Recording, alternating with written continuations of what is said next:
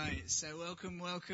My name is Bryn Williams, as I said, and if the kids could just go out with Brooke, actually, that would be great. Any more? Amanda, do you want to go? Just kidding. All right, so welcome.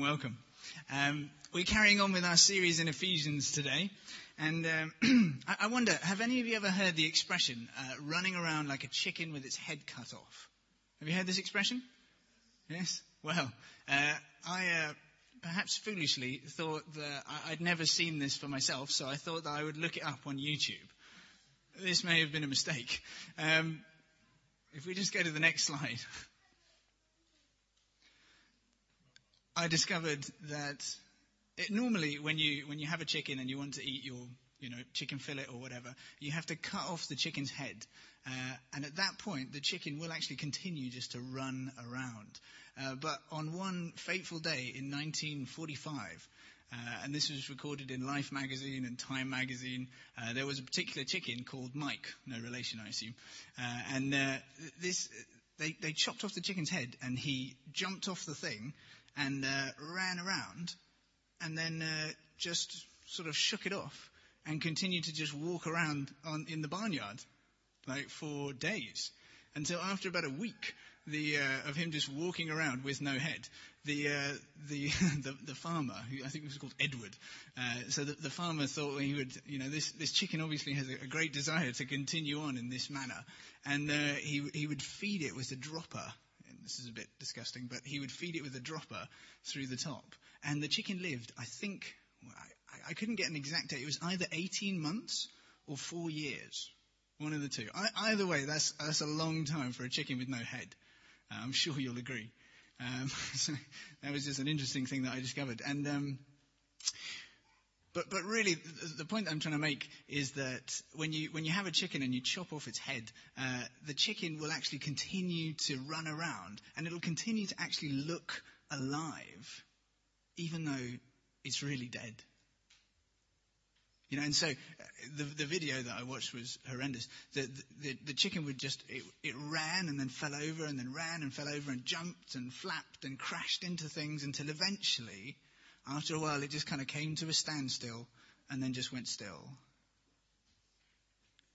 And what God is telling us in the Word of God today is that is a little bit like what we all as humanity began like.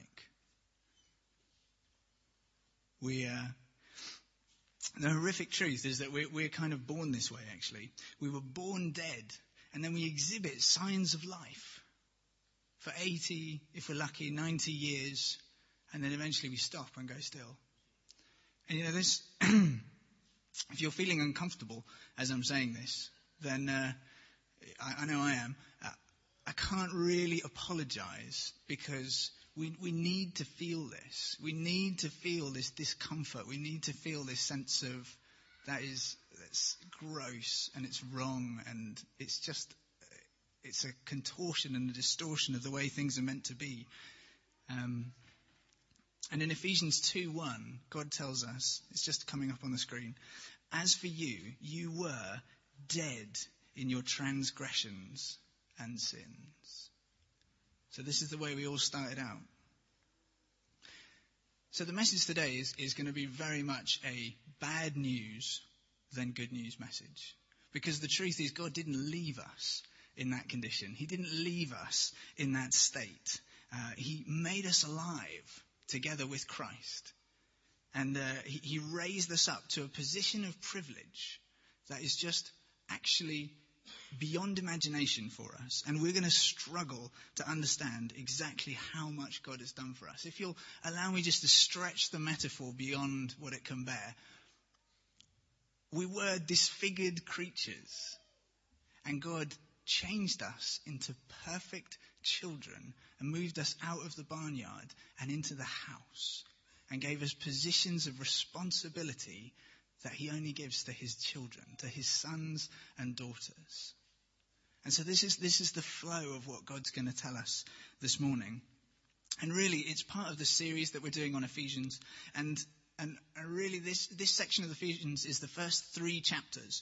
And what we're seeing is that to live the transformed lives of love and purpose that God has for us, we must have our understanding of who we are in Christ changed at the deepest level. So that's what we're doing. If we're going to live lives for God, we must have our understanding of who we are changed at the deepest level. And this is why we're taking 8 weeks to go through just the first 3 chapters. I heard somebody say, rather humorously, they said that if you've got a month to wait, you can grow a pumpkin. Yeah? But if you want to grow an oak tree, it takes how long? About 100 years. Yeah? And so that's why we're spending 8 weeks going through this, just getting this into our minds. Who are we in Christ? And this week, we're going to look at who we were by nature, and then who we now are by grace, and how this will enable us to live with urgency and confidence in our lives, which God actually has planned for us. So we were dead by nature, but God made us alive with Christ. So let's take a look. First of all, like I said, this is going to be a bad news, good news thing. We have to understand the squalid and hopeless and terrifying condition that we were in, and in fact, all humanity is in before they meet Christ.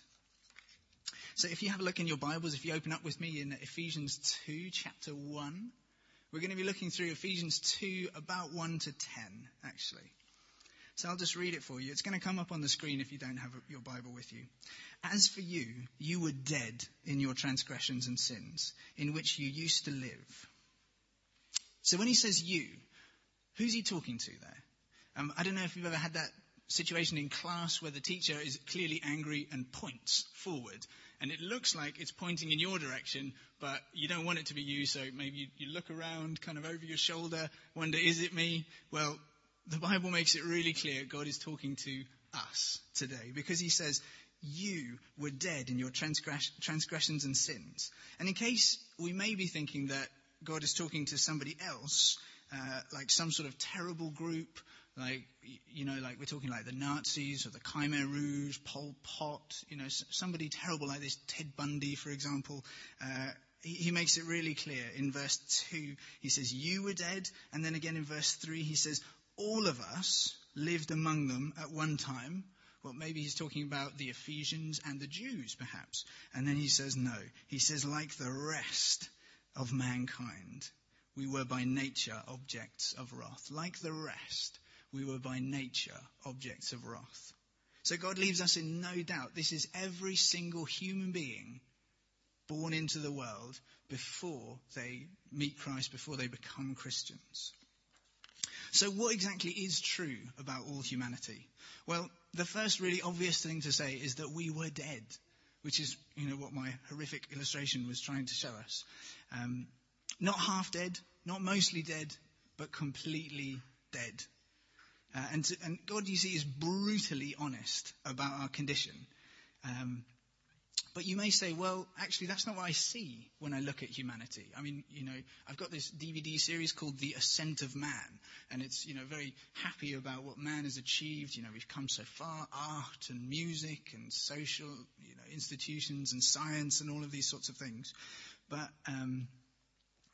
God talks about death in different terms, actually.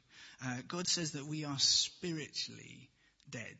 And sometimes we can think of spiritual like, it doesn't really matter. It's just something that somebody has a private interest in. But God is really clear that the spiritual is fundamental to our existence.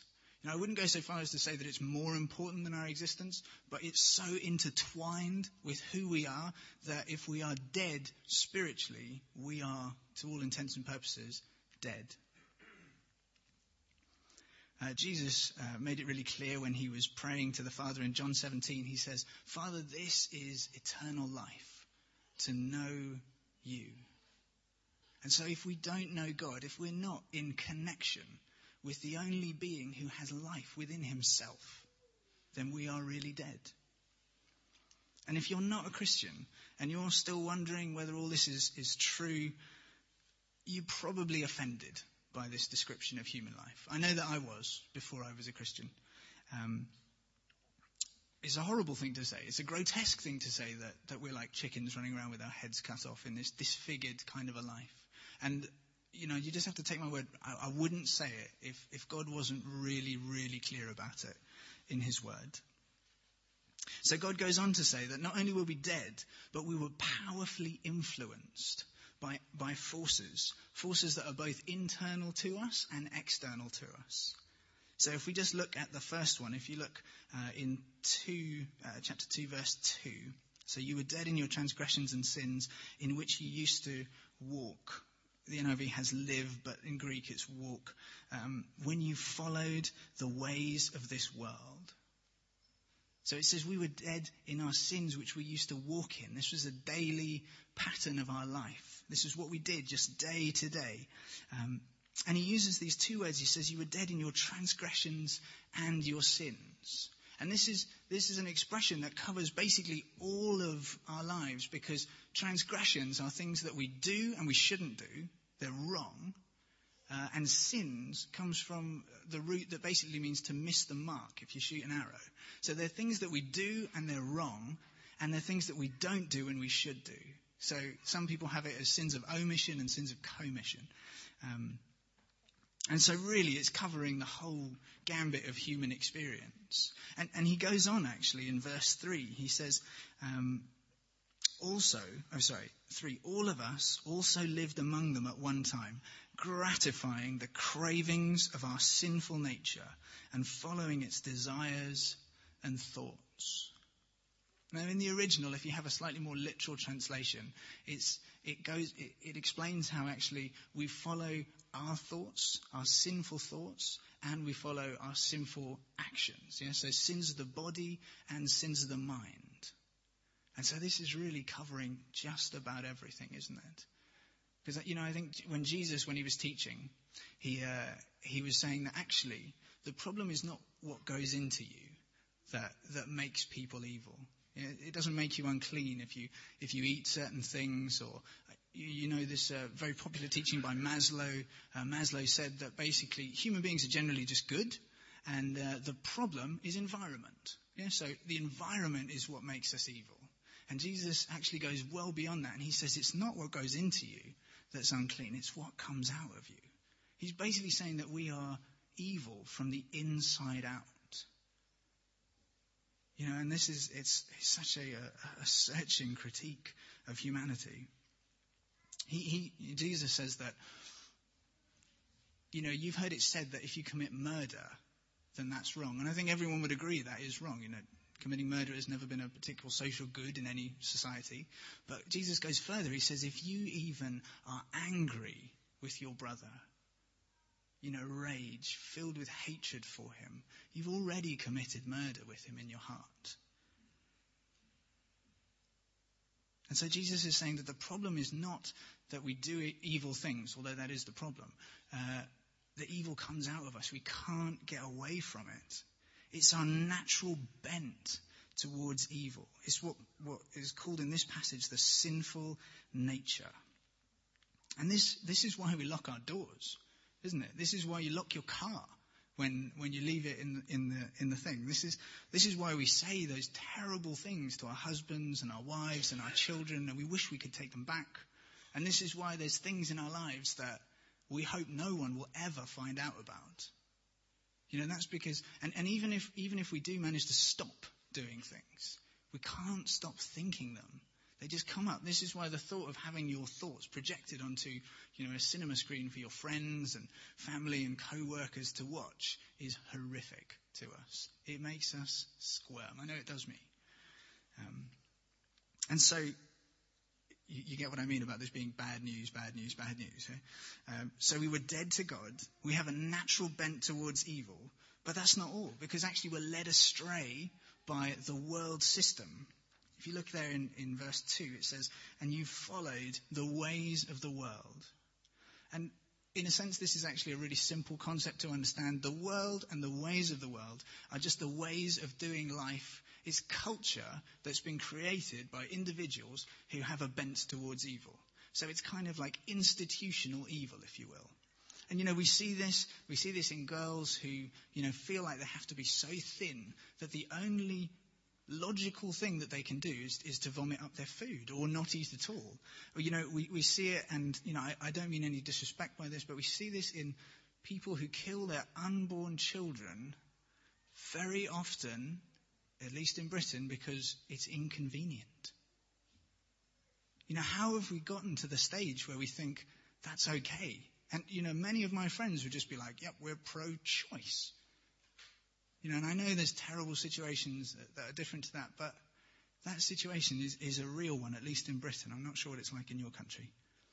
And, we see it in the lack of regulation and the greed that led to the financial crisis. The Economist magazine says that many people feel that the financial crisis was caused by a failure of regulators and also the greed of people who just wanted to grab. And then the system collapsed, creating a worldwide problem. People often say America sneezed and the whole world got sick. And this is by failure in one country spread to the entire world system. And who has to pay for that? The Economist magazine says that the rich have bounced back the fastest and the poor are suffering the most because of the cuts in the health system and the benefit system and all of this sort of stuff. And I think it's paid for by us in the middle, isn't it?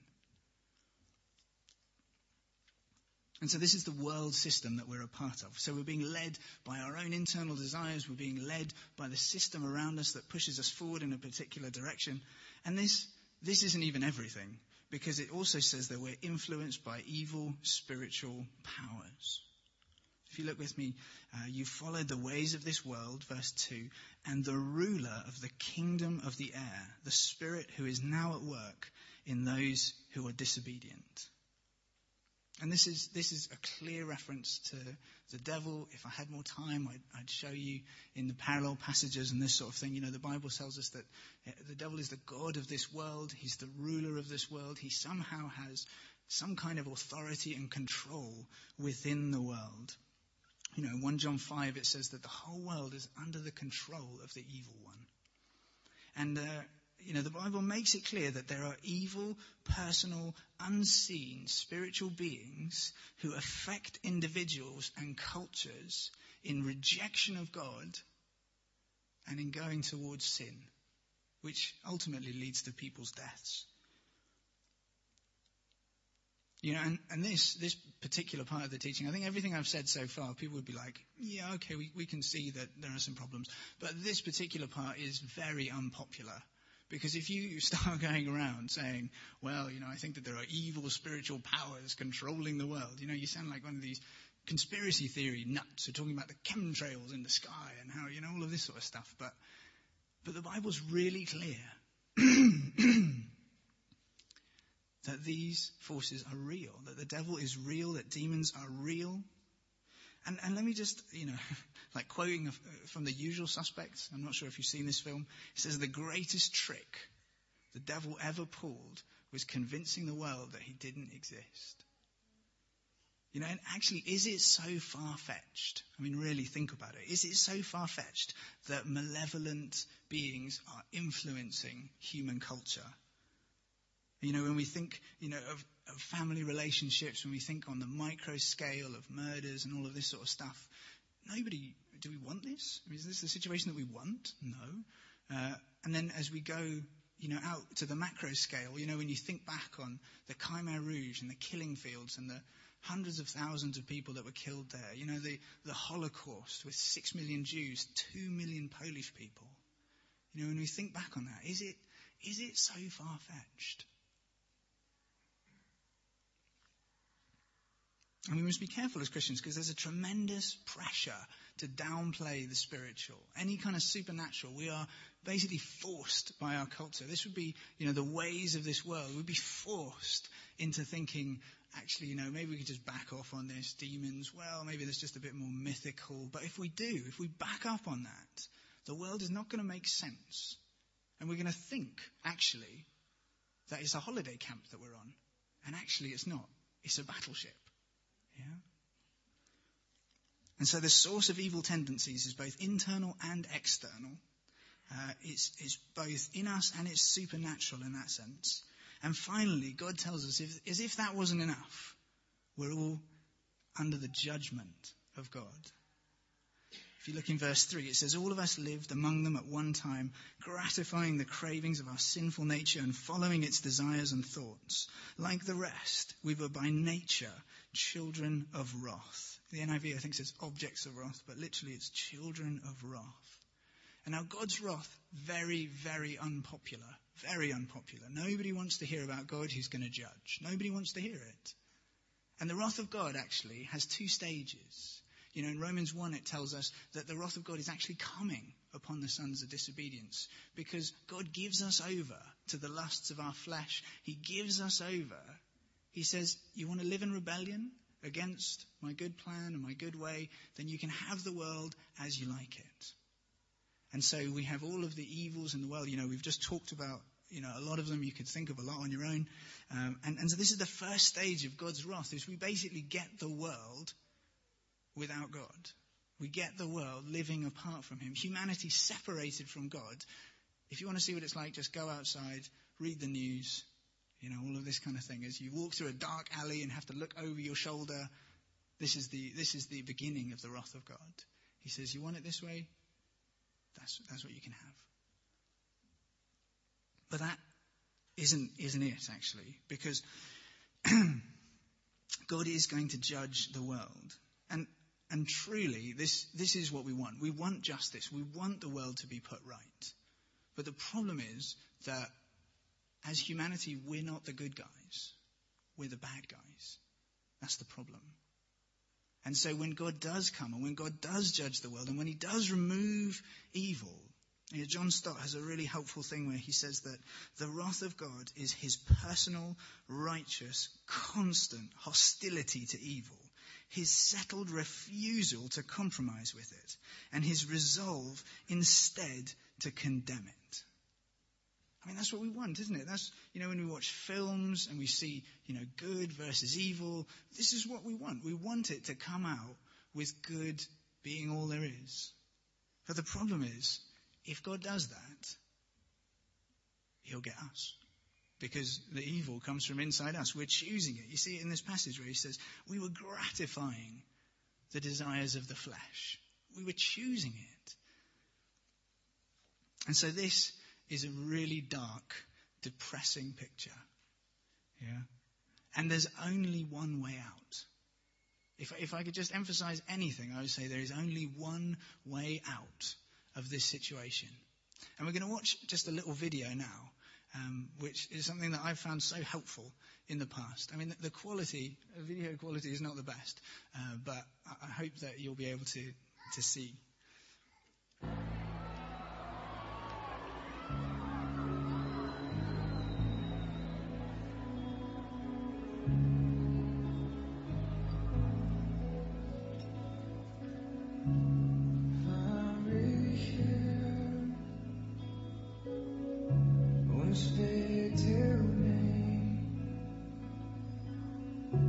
I want to feel you.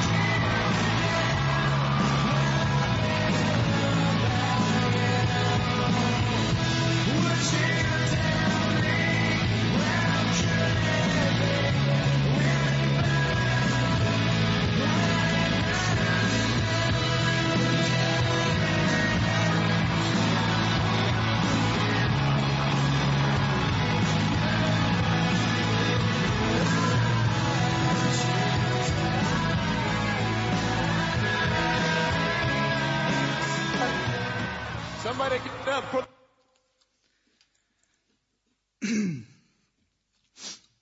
Because we come to two of the most exciting words in the Bible in the next verse. If you look with me in verse 4, it says, "But God." You know, this dark, dim picture of life, we then have these words, "But God." And in the Greek, they're just right next to each other. It just says, "But God." You can put them in big capital letters. It says, "But God, because of his great love for us, God who is rich in mercy made us alive with Christ, even when we were dead in our transgressions. It's by grace you have been saved." So God didn't leave us in this terrible condition. He came to the rescue. He sent Jesus to save us. And just in case we were in any doubt, if you look, it's really interesting, if you look all the way through the passage, if you look at all of the verbs, who did what, we contributed less than nothing.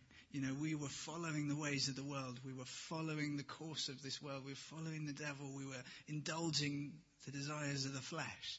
And then it says, "But God, he made us alive. He raised us up with him. He seated us at his right hand in the heavenly realms." It's God that rescues us. There's only one way out. This is what our world needs to hear. There's only one way out of this terrible and helpless condition that we find ourselves in. And so how did God do it? God saves us with Christ. If you look there in verse 5 with me, it says, "He made us alive with Christ, even when we were dead in our transgressions." So God's saving or rescuing of us happens with Christ. It happens because Jesus died on the cross 2,000 years ago. It happens because, as God tells us in Ephesians 2:13, he says, "Now in Christ, you who once were far off have been brought near by the blood of Christ." I love that moment in the video where he just throws them off and he brings them near. We've been brought near by the blood of Christ. And so we're united to him. We're part of his body. Actually, Ephesians goes on to tell us, it's told us in chapter 1 actually. And it tells us there, it's in verse 16, it says, "And he might reconcile us both to God in one body." And so what did God do when he saved us? Well, actually, it's just, it's beyond our imagining. And this is why Paul prays. Last week Rich told us what Paul prayed. He says, "God, I pray that you would give to these people the spirit of wisdom and of revelation in the knowledge of you, so that they may know what is the hope of our calling." Because it's incredible. We will not be able to understand it in this life, I think. We can go some way, but it's just too incredible for us. And actually, this is what I've been praying for us all week, is that God would give to us the spirit of wisdom and of revelation in the knowledge of what he's done for us. So what exactly did God do? Well, he made us alive. We've said that. He made us alive, and that means that we now are in relationship with God. He's connected us to Jesus. We're connected to the Father. We've been seated at the Father's right hand in Christ. We have access. Kent's going to tell us in a couple of weeks. We have access to the Father through Christ. And if you look back with me in verse 1, 18 to 20. So just look, it should be just on the same page. Paul prays for them, and it's that prayer that I just told you about, where he prays that the eyes of their heart may be enlightened and so on. And then his final request is that they would know the power that's at work for those who believe. This is verse 19. That power is like the working of his mighty strength, which he exerted in Christ, God exerted in Christ, when he raised him from the dead and seated him at his right hand in the heavenly realms. So God raises us up out of spiritual death into spiritual life. We're now connected to God. It's all in the past. All the verbs are just, he has made us. We have been raised with Christ. It's past. If you like, you can put a big line between verse 3 and verse 4 in your Bibles and just say, that is what I was, this is what I am. The Bible talks about this as new birth. We are not, as Christians, turning over a new leaf. We are made fundamentally new. It's, like my silly example of a transition from a chicken with its head cut off to being a beloved child. This is the nature of the transformation. We have been completely changed. We've been made alive. And why God did this? It tells us there in verse 4. Because of his great love with which he loved us. And he saved us by grace. And Patrick next week is going to be telling us so much more about grace, so much more of what it means that it's not our effort, it's God's effort. But so far it's a no-brainer, isn't it? People are dead. God makes us alive. Dead people don't contribute. Yes, God made us alive together with Christ. And if you're not a Christian today, then what do you do? How do you make this transition? How do you make this transition from being spiritually dead to spiritually alive? And God tells us right at the end of this paragraph in verse 8. He says, "For it's by grace you've been saved through faith." That word faith is just trust. Through the simple, childlike trust that says, "Jesus, you are the only one who can save me. Please save me because of your death on the cross." And that's it. It's just that simple. So we've been raised with Christ, and also we've been made alive.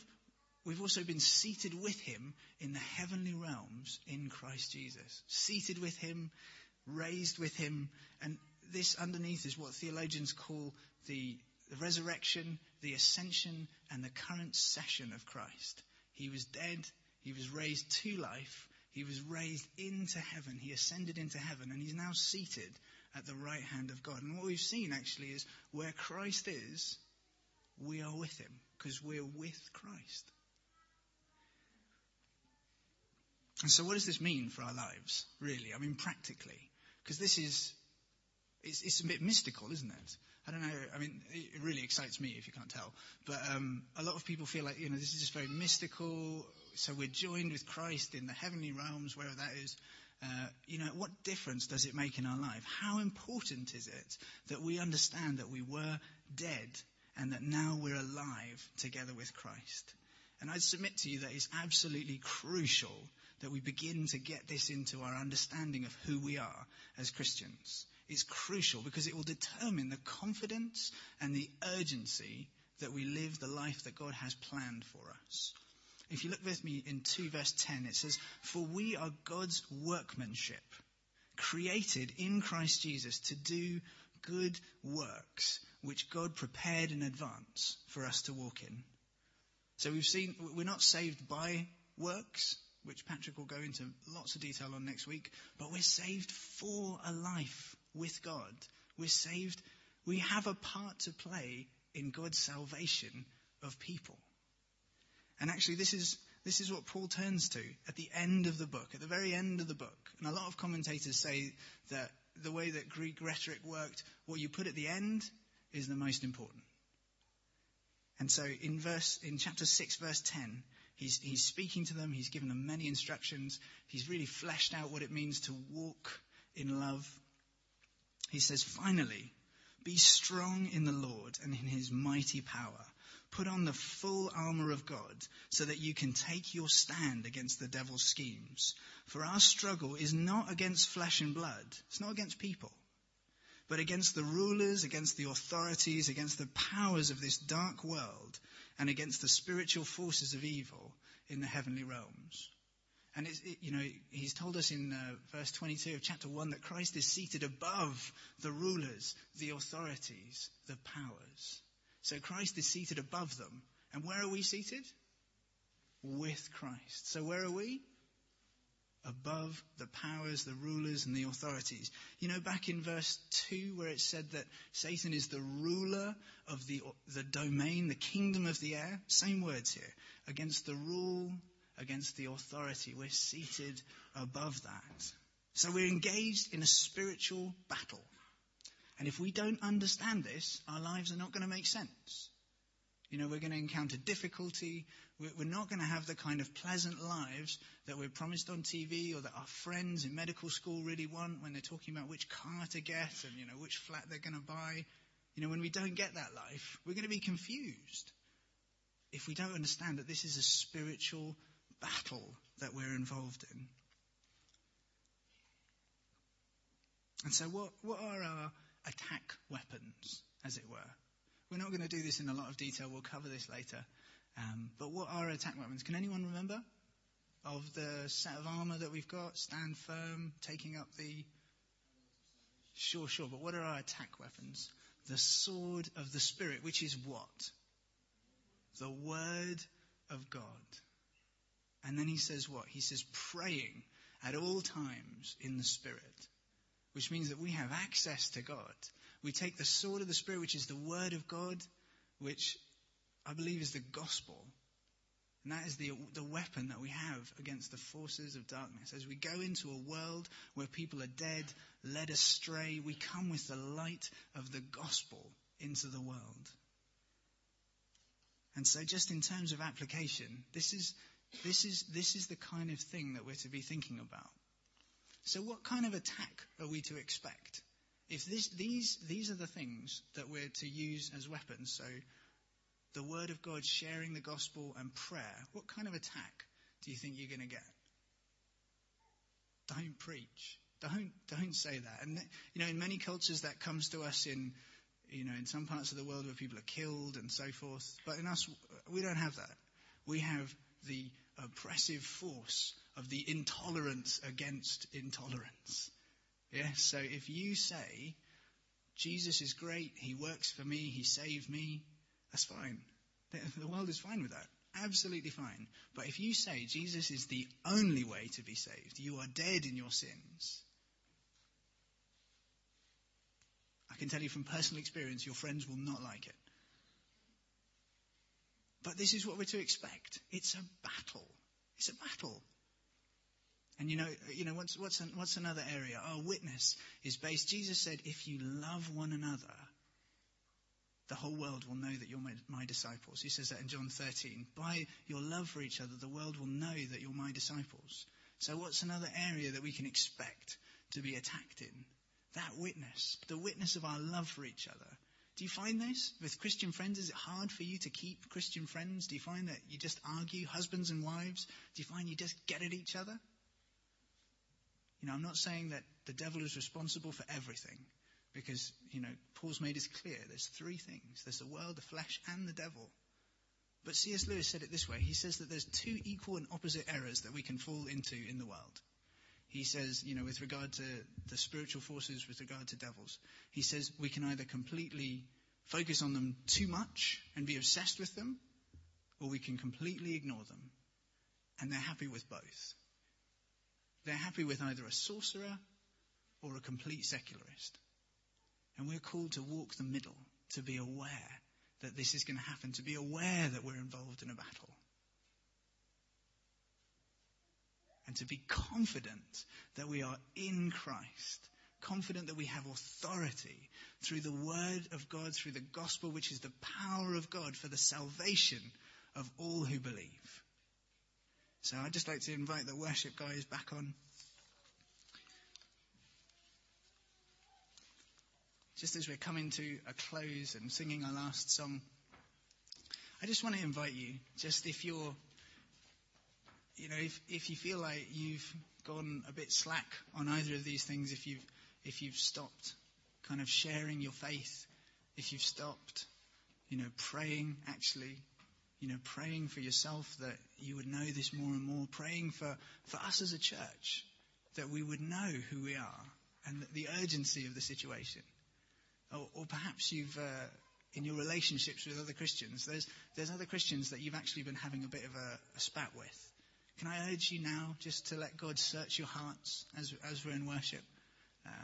Can I invite you just to stand with me as we pray and as we sing our last song? Just respond to God in some way in your heart. If you want to turn, if you want to put your hand up, if you want to step forward, if you want to just in your heart do it, that's all fine. Father, I thank you so much for your word. I thank you for the fact that you've saved us. from a deplorable condition, and you've raised us up to positions of wonder and love and light and fellowship with you.